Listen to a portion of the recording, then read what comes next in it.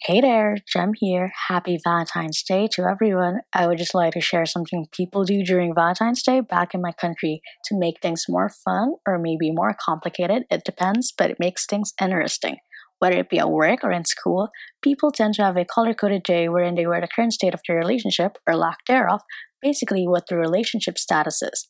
You can take a hint with what they wear to express themselves on Valentine's Day. Usually it's red for taken, black is heartbroken, rejected, or something related to that, while green is hoping that your crush or someone you like notices you, and gray for those who prefer to prioritize working or studying instead. There are more colors, or people could mix it up, but the ones I mentioned are the popular ones, and they can even associate to like being friend zoned, just flirting, or even moving on. So I just wanted to ask you, do you have anything similar you do on Valentine's Day? Or they imposed at work or in school? Or have you ever experienced anything like this? Let me know in the comments and let's talk.